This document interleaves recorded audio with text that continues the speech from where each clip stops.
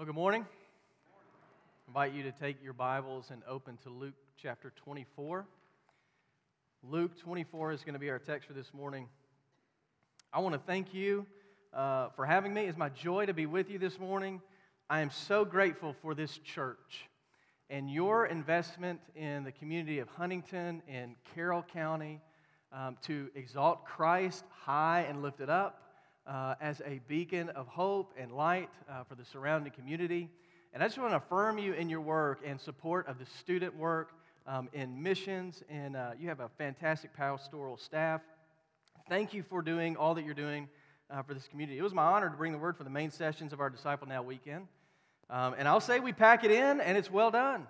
And we had a great time. And I will say just a personal note of Nick and Jacob and Henry and Jane. I am very grateful for your leadership, and I am very grateful for brothers and a sister in Christ that I consider very dear friends and that I love dearly. I read not too long ago a pastor out of the Memphis area that said a quote that I've latched onto because in, I guess, the last couple of years, we've seen how much friends really mean to us, how much we can't do this thing alone, how much we need to rely on other people and depend upon one another. And I'm grateful for friends and brothers and sisters in Christ who are in ministry that can go along with me, that can strengthen me. But he said this, he says, if you want to go fast, go alone. But if you want to go far, go together. And I just want to tell you this morning, you need people in your life. You need accountability. You need a brother and sister in Christ that ask you how your reading is going, how your prayer life is, that will pray for you. I'm grateful for these friends. Now, Luke 24, here's the context. We're going to look at verses 13 through 35. It's a rather lengthy story. It's one of the longest, actually, in the book of Luke. This is a story about two guys. Well, some say it was two guys. Some say it might have been a husband and wife who were walking. They were disciples on the road to a town about 7 miles west of Jerusalem, immediately after the crucifixion and the resurrection of Christ in that week of Passover that we now look back on as the Passion Week of all of the events leading up to the crucifixion and resurrection of Christ. And they were walking on this road on the same day that Jesus had just risen from the dead, having conversations about what had happened, what they had seen, what it might mean. They're confused about these things. Now, we're trending towards Easter this spring. I love spring. We had all of our winter in January, and I'm ready to get on with spring. But I love spring. I love the time leading up to Easter. And we think about that time leading up to Easter. We're in a season now that sometimes people call Lent. Catholics celebrate this, some traditional mainline denominations. It begins on Ash Wednesday, which was this past Wednesday, and it continues through until Easter Sunday. Now, sometimes it's a time of reflection. We would disagree that there's anything gained by giving anything up or by doing this kind of thing. We think it's by grace alone, through faith alone, in Christ alone. He is sufficient for all of your sins. He cleanses you from all unrighteousness. However, there are good times that we should lay aside something in order to meditate more fully on Him. And so sometimes people give something up. Sometimes it's chocolate or carbs. And I'll say yesterday I had a blueberry scone from 1822. I'm not giving those up. It was fantastic. If you're high on their cinnamon rolls, you don't want to give those up. Maybe sometimes people give up Netflix, or maybe it's whatever they might want to go without for a season to focus more fully on Christ. There's an author that I follow that recently, it was this week, he wrote a post. And so people will typically post, for Lent, I'm giving up, ... And he wrote, for Lent, I'm giving up, period. And I thought that was a very clever way to put it. I laughed out loud to myself, when I read it. But I was thinking, man, how many of us feel that way right now? That for this season, I've done all I can do.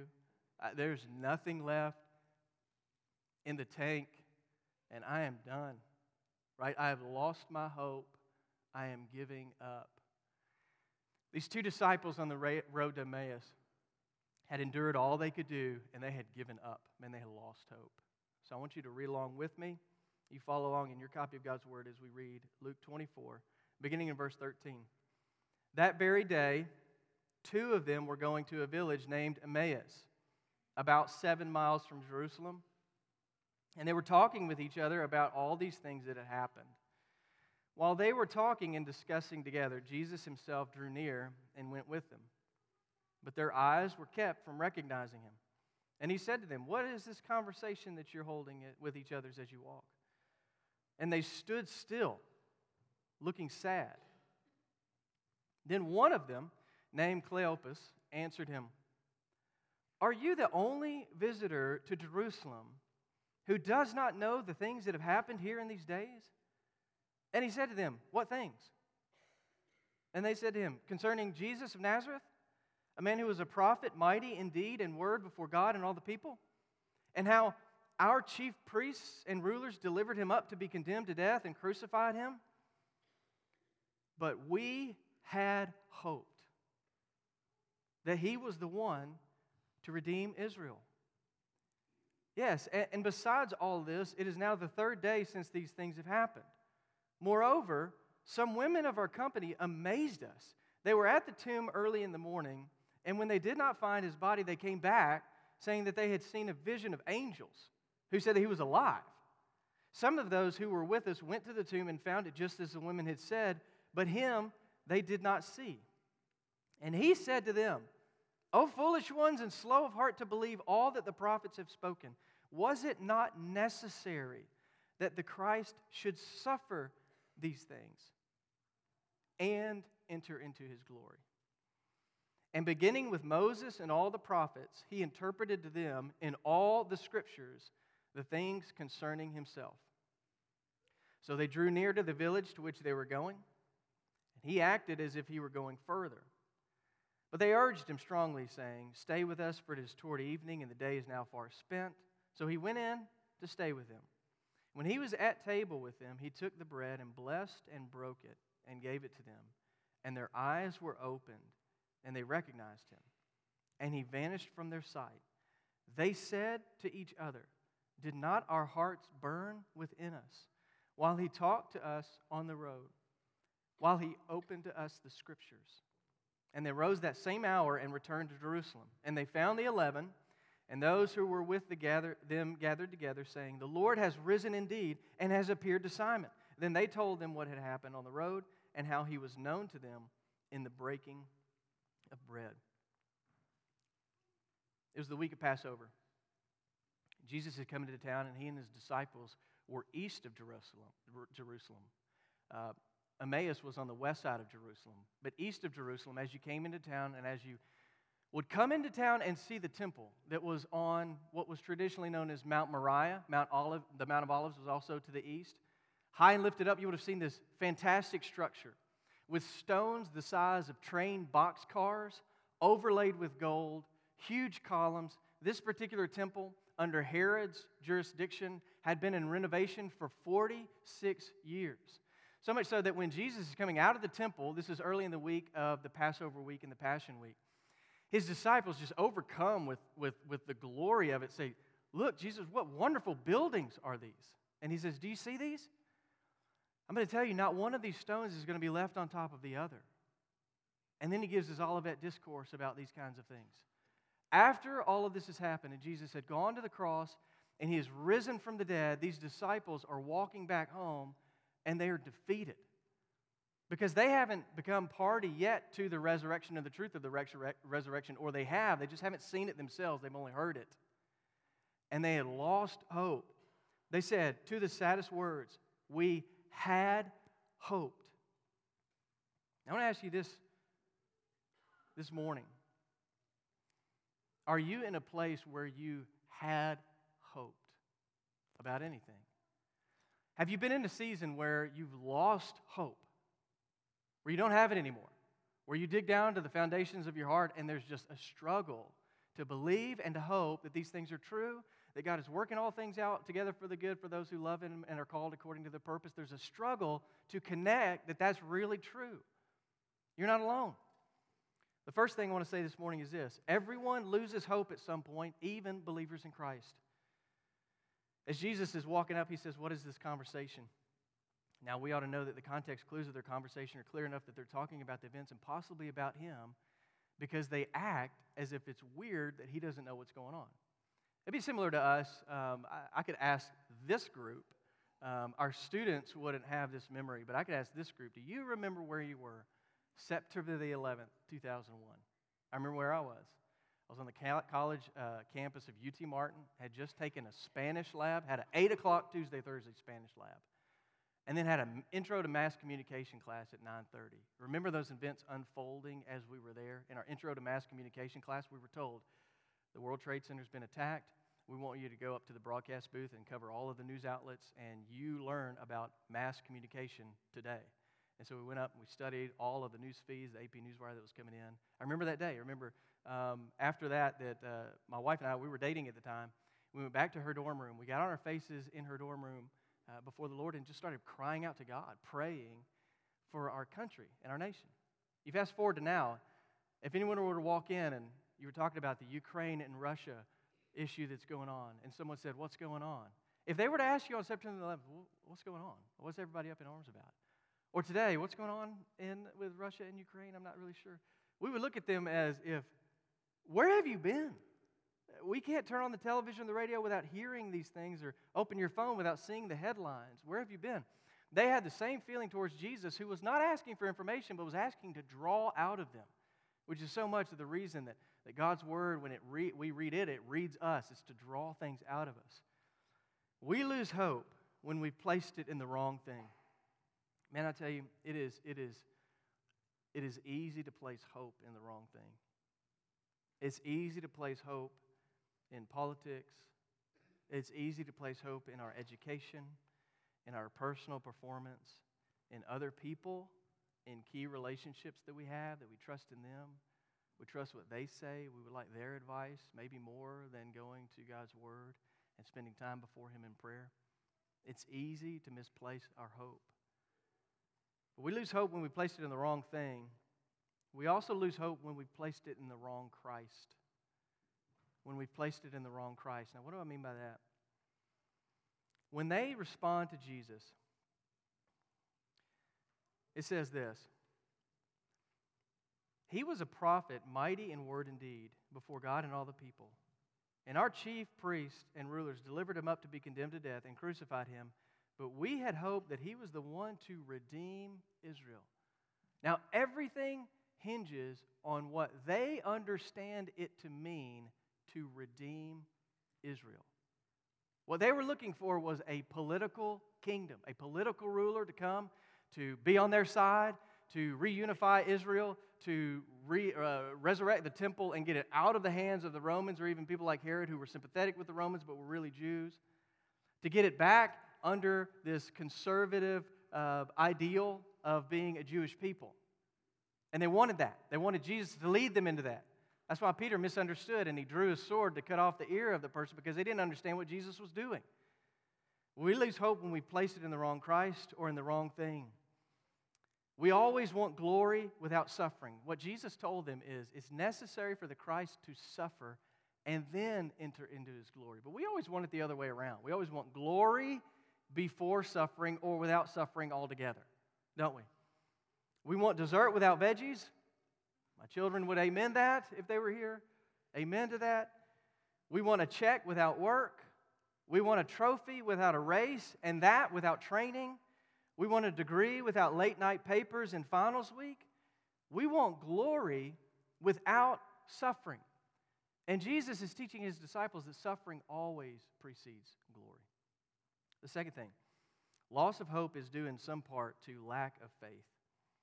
Loss of hope in some part is due to lack of faith. Look at their response. They say a lot of on-point things. And I would imagine, I would love to see, obviously we can't be there, I would love to have seen Jesus' face as they're going through these things, as they're clicking these things off. I've been helping my son recently work through math, doing homework.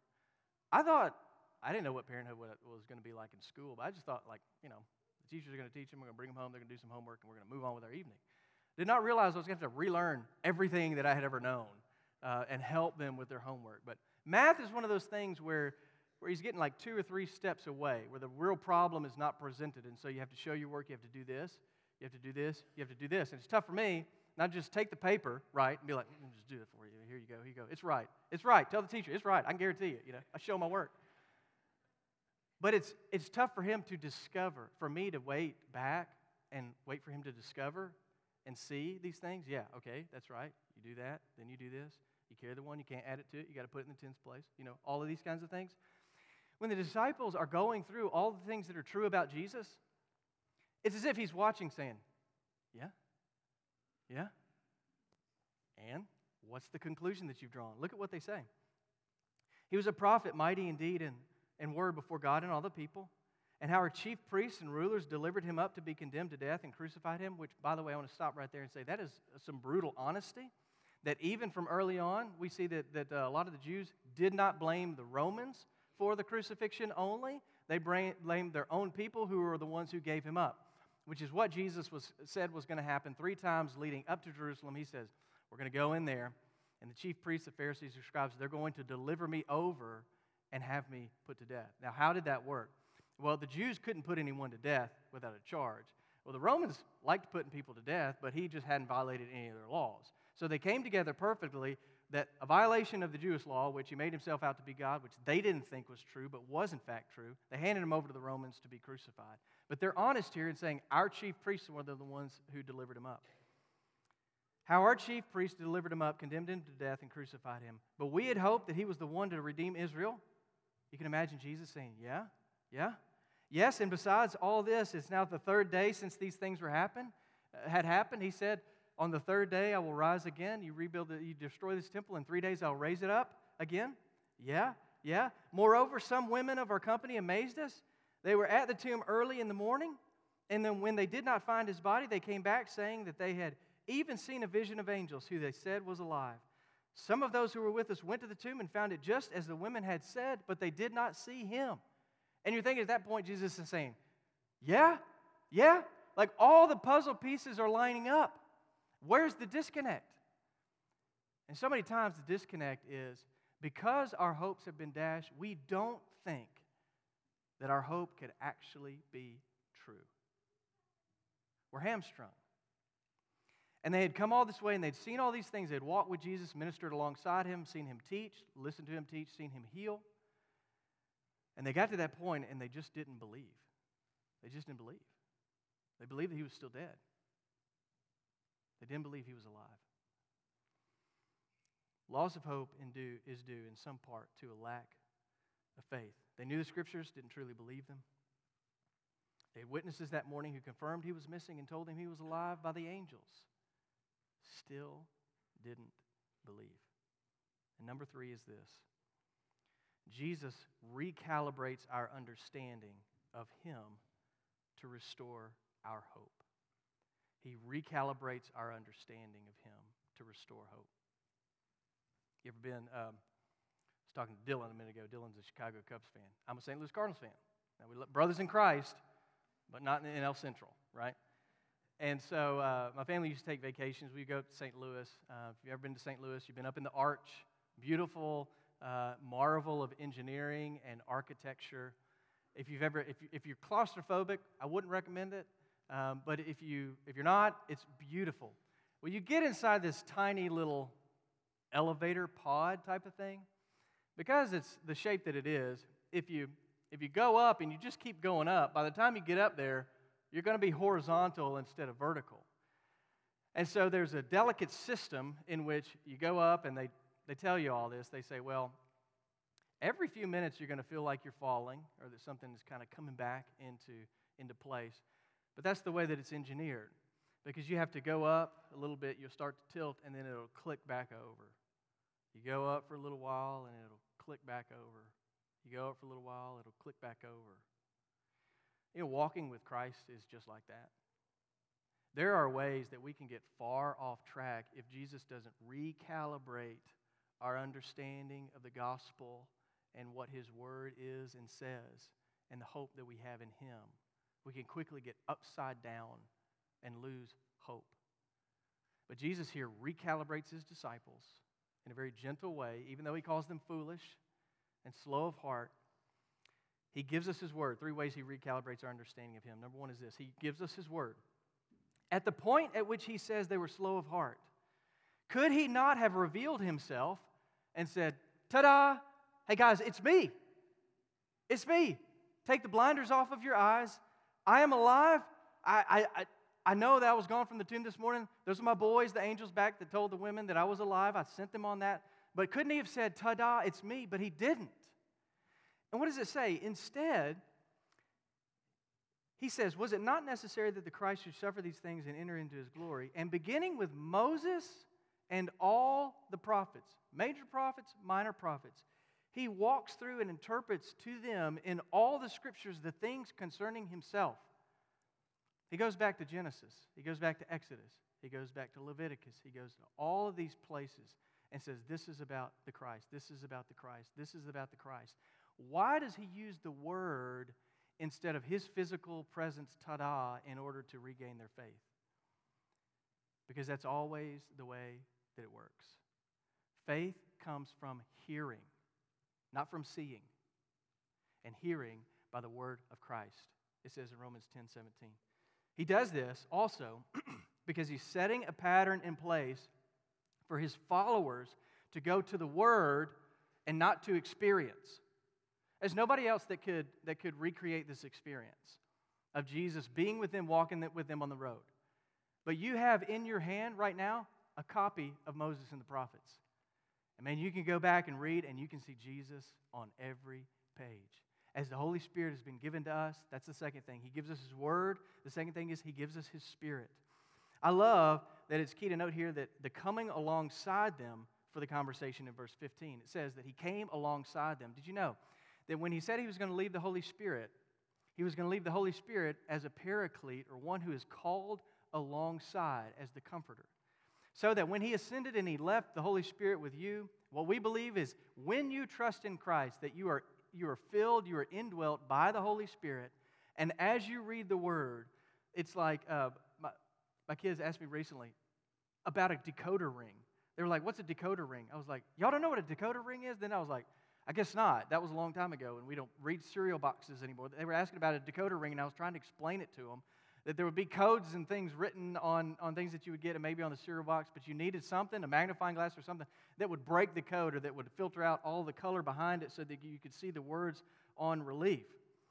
So the Spirit within us, as we read, lifts the pages up to where we see these things in 3D. We see Jesus here. We see hope here. We see life here. We see God's purpose and His mercy and His grace in our life. He gives us the Spirit. John 16:14 says, when the Spirit of truth comes, He will guide you into all the truth. For He will not speak on His own authority, but whatever He hears, He will speak. And He will declare to you the things that are to come. Praise God, He has given us His Spirit, whereby we're able to understand His Word. But then the third thing that He gives us is He gives us one another. He gives us one another. There is a tremendous value in the regular gathering of the saints. I look out and I don't know who's members here, who's not, who's visiting. I want to encourage you, if you don't already have a church home and a regular gathering that you're a part of the saints, that it would be here. The gospel is preached here. The word is lifted high. It is explained. It is taught. Christ is magnified. God is found satisfaction in, and His mission is carried out. And I would encourage you to make this your weekly place of gathering with the saints. There is value in hearing the word preached together, sitting under the authority of God and receiving what He has for us. It's a good picture for us, even as pastors, to sit under the preaching, the teaching of someone else. Why? Because it's not the man of God that comes with his own words. He breaks open the Word and he teaches and explains God's Word. It is God who is sovereign over His Word. And it's good for us to listen to His Word together. There's value in having the ordinances together like the Lord's Supper. It says that when they were at table, He took the bread and blessed it and broke it and gave it to them. Now, this is also the same way that He blessed it. He took it, blessed it, and broke it and gave it to the 5,000 at the feeding of the 5,000.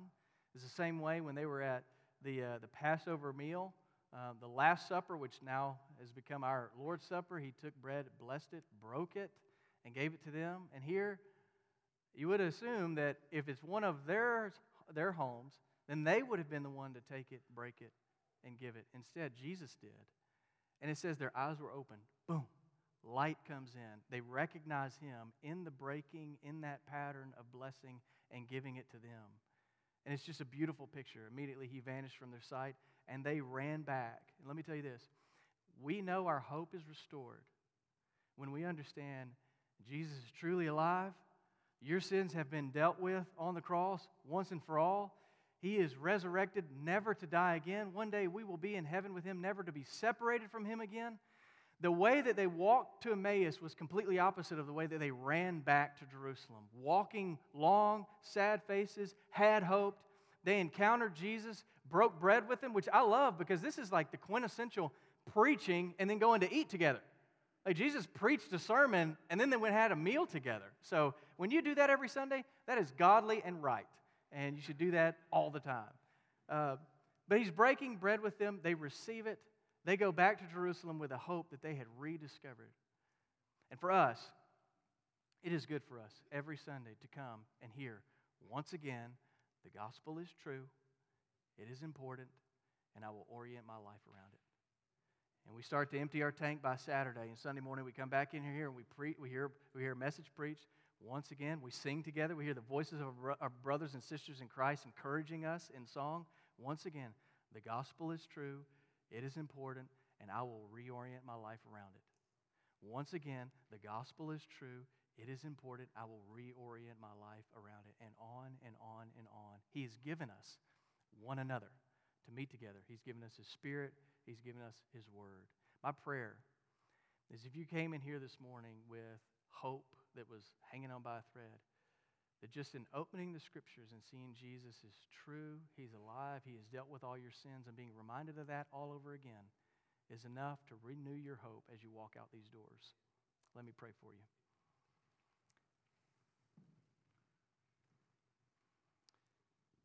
Father, we thank you for this time, and we thank you for your word.